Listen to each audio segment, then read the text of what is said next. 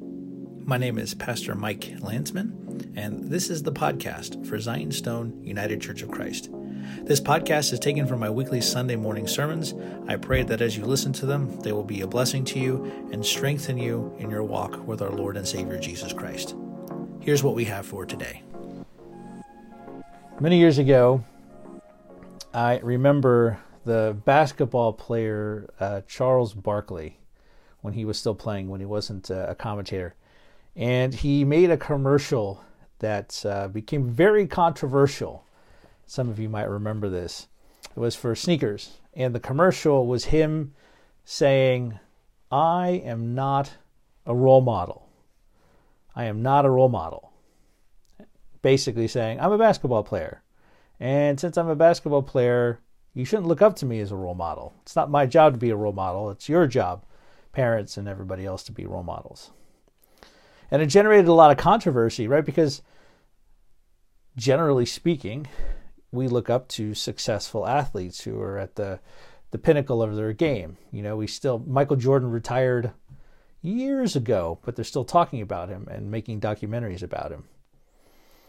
But Barkley was interesting. He was a very polarizing player because of his aggressive physicality and his temper on the basketball court. And I remember listening to conservative talk radio hosts lambaste him for what he said. Of course you're a role model. Of course you're a role model. You shouldn't say things like that. And thinking about what Charles said, I think he was wrong, but I'm more appreciative of the point he was trying to make, right? He may not have considered himself a role model, but there's nothing he could do to stop other people from considering him a role model because of who he was, his success in being in the public eye. But in the reading that we have here from Philippians, St. Paul sets himself up, or should I say, maybe gently requests, that the church in Philippi imitate him and what that will do for them in their spiritual life. So he asks them to join him in something. In verse 17, he says, "Brothers, join me." Well, join in what? Well, join in imitating me, he says. So what we see St. Paul referring to here is something very different from what Charles Barkley told people to do. St. Paul tells the readers or the hearers at the church there in Philippi, imitate me. Imitate me, right? And this is the theme that he refers to in other places as well, specifically in 1 Corinthians chapter 11, where he says to the Corinthian church, imitate me as I imitate who? As I imitate Christ. So St. Paul sees Jesus as the one who leaves out a pattern for him and for us and his followers to follow. Now we have to note, it's important though, that that's not all that St. Paul sees Jesus' life as doing.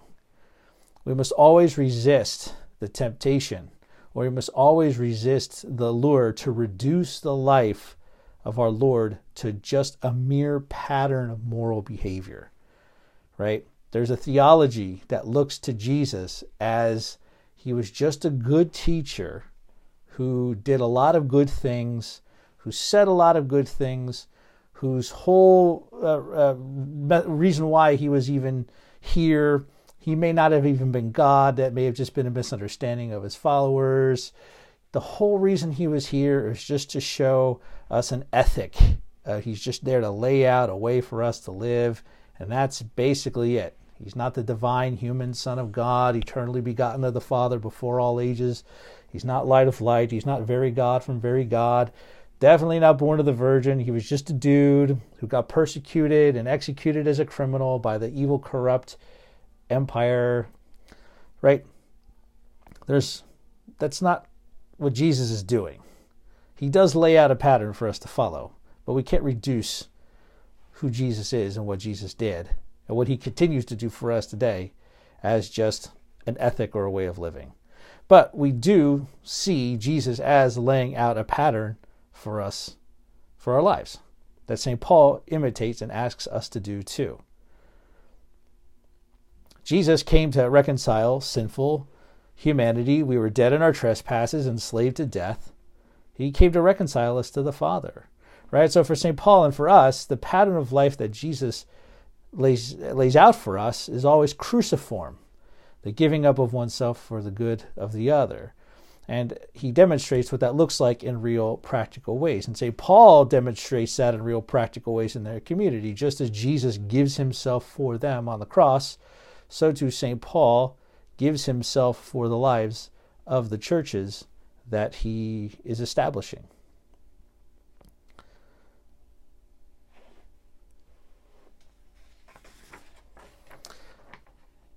One of the things I'm trying to do with my son Isaac is I'm trying to teach him how to brush his teeth. So we stand in front of the mirror every morning. And he's like, I don't want to brush my teeth. I want to do this. I'm like, well, let's brush our teeth first. We stand in front of the mirror, put the toothpaste on the toothbrush, fill up his little cup with water, and get his little floss stick. And I brush his teeth, and then I give him the toothbrush. And I say, okay, now you do this. And I make the motion. Do like this with your teeth. Open your mouth, open your lips so you can get in there with your toothbrush. Go up and down, up and down. I demonstrate for him, and then he does it himself. He doesn't always succeed. And the other day he dropped a big wad of toothpaste on his pants. But he tries. And he has to do this every single day. The example, the pattern that I lay out for him in brushing and flossing his teeth is then what he uses to build his own practice of brushing his teeth on. Right, and it works the same thing with prayer. It works the same thing with the spiritual life, right? He then says to them, the first thing he says is imitate me. The second thing he says is to keep your eyes on. To keep your eyes on someone. Basically, keep your eyes on those who walk according to the example that has been set for them. So this is a reference to not just the way St. Paul lives his life, but also the way that those who minister with him live their lives as well.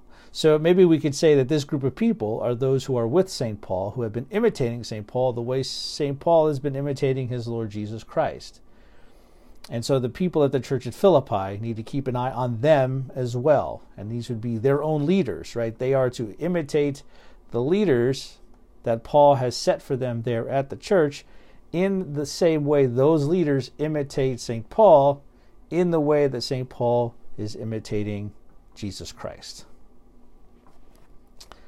And he gives them a reason why. Because those that he says you should keep your eyes on, they live their lives opposite to the world around them. So he says in verse 18, for many, of whom I have often told you, and now tell you even with tears, walk as enemies of the cross of Christ. Their end is destruction, their God is their belly, and they glory in their shame, with minds set on earthly things.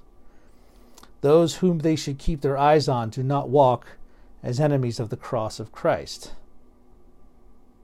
The enemies of the cross of Christ are those who oppose the work of Christ. They are the ones who refuse to hear the good news of Christ's victory over sin and death. They are the one who actively work against the Great Commission that Jesus gave his apostles. They are the ones who actively seek out to even harm the members of the church community. St. Paul says these people are enemies of the cross. And this is very harsh language, enemies of the cross. He's not saying they mildly dislike the cross, or they're slightly offended with the cross. It says that they are enemies of the cross. They have set themselves up against Christ and his redemptive work. They don't see the cross as the means through which God has reconciled the world to himself through his Son. They see the cross as a scandal or as an offense or the height of ridiculous foolishness. And so the community should not live the way that the enemies of the cross live. And he notes, unfortunately, that their end is destruction. And he doesn't say this with joy, right? He says, I tell you this even with tears, that even though people have set themselves up as enemies of the cross, St. Paul doesn't go say, okay, go out and own them in debates or go out and hate them. He's saying, don't imitate them because they've done this, right? And he says, I'm telling you this in tears, through tears. This isn't something for them to be happy about. So the community should not live the way that the enemies of the cross live. Because the way that the enemies of the cross live will result in their destruction. Because they don't glory in the cross of Christ. They glory in the satisfaction of their own desires. That's what it means when he says that their God is their belly, that they are driven by their sinful inclinations, by their fallen human sinful natures, right? They do this so much so that the shame that they should feel sinning in the way that they do, they actually glory in it, right? So they're so opposed to the cross, to Jesus, to the church, that the sinful way of life that should drive normal people to feel shame, he says here, they actually glory in that. They glory in that. So the things that should lead them to repentance, the things that they shouldn't do, the things that should lead them to the cross, they actually celebrate and trumpet this back and display this back as something virtuous and to be celebrated. I was reminded of this a while back on social media, right? If you want to see a perfect example of enemies of the cross of Christ, just go to Twitter and particularly TikTok. Both are very toxic places right now, primarily TikTok. People glorying in shame, glorying in things that should be leading them to repentance and driving them to the foot of the cross. Trying to, confusing, right? Children with gender ideologies that are destructive to their bodies. Shouting their abortion, right? All of these things are examples of what enemies of the cross of Christ do. And so, culture tells us to take glory in sin. But we don't take glory in sin. We take glory in the cross. And we take glory in the cross through not standing back and criticizing all of the things that I just mentioned. The way we glory in the cross is by reaching out to the enemies of the cross, by reaching out to those who have set themselves up in opposition against God, those who refuse to listen to God's word, those who refuse the offer of Christ's love and salvation. We are to reach out to them. We are to try and serve them in love through tears, not stand in judgment against them, because their end is destruction. Christ will judge them that way. But it's our responsibility as those who glory in the cross to bring the message of the cross and the good news of what Christ has done to those people who glory in their shame. And then the third thing he says is stand firm. Stand firm. He closes with an admonition to do this. So this is the third thing, stand firm. But not just standing firm in general, but he says standing firm in the Lord. Standing firm in the Lord. Those who stand firm in the Lord are those who are going to imitate the Lord. They are those who imitate St. Paul. They are those who imitate the apostles and the leadership of the church that have been set there. Those who stand firm are those who keep their eyes on those living lives of holiness.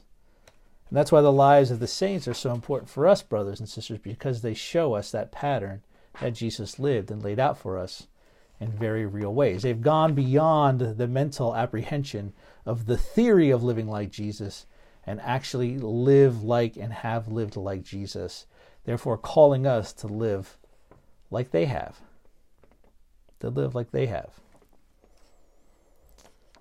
And standing firm in the Lord means standing also in hope. Because, well, let me give you an example, right? So the Old Testament reading for this morning that we didn't get to because we're not meeting in person is God appearing to Abraham and saying, hey, Abraham, I'm going to give you a son, right? I'll bless those who bless you. Those who curse you will be cursed. I'll make you the father of many nations, and through you all the nations of the world shall be blessed, right? God says this a few times to Abraham. And I think this morning's reading was when they actually cut the covenant together. But Abraham doesn't receive that promise right away, right? He has to stand firm in what God told him. In other words, he has to trust in God, that God would do what he said. Even if he doesn't experience it in the present, he still has to stand firm in the trust and in the hope that God will do what he promised. And we know that in the Abraham story, God does do what he promised, right? And so that's what we do when we're standing firm in Christ. Like Abraham, we trust in God's faithfulness and God's goodness. And just as Abraham missed it and made mistakes and sinned and lost the plot a couple times here and there, we're going to do that too. It's going to happen to us too. We're going to lose the plot. We're going to sin. We're going to make mistakes, right? But Abraham stayed faithful, trusting that God would do what he said. And God does do what he said.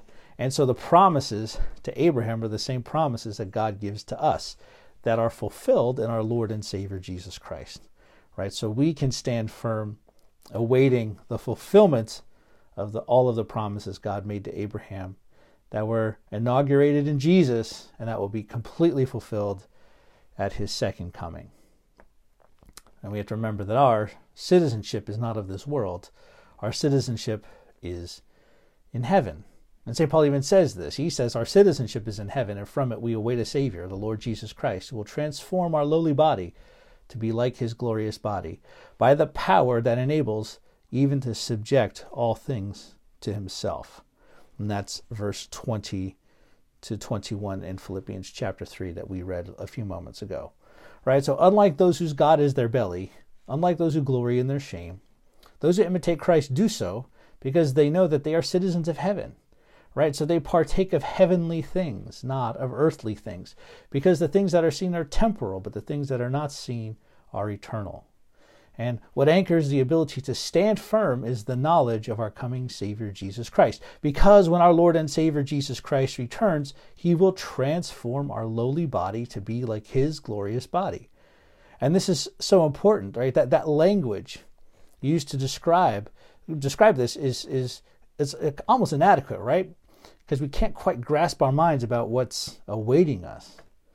Paul is basically saying that the glorified, resurrected body of Jesus is the agent of transformation of our own frail and earthly bodies. Our transient, temporal, corruptible earthly bodies will be revivified by our Lord Jesus Christ. And we are participants in his glory. And the coming hope of this glory is the fuel, is what animates, what gives power to the way we as Christians live our lives in the here and now. Thanks for listening to today's podcast. If you have a few minutes, I'd ask you to go to gofundme.com/Zion's Stone Church Repair Fund. We have some significant repair work that we need to do on our bell tower, as well as some repair work due to a recent lightning strike. Anything you'd be able to help us out with, we would greatly appreciate it. If you'd like to get a hold of me, or you have any questions about what you've heard, feel free to reach out at our Facebook page, Zion's Stone UCC, or you can check us out on our website, zionstoneucc.com. Thanks for listening, and may God bless you.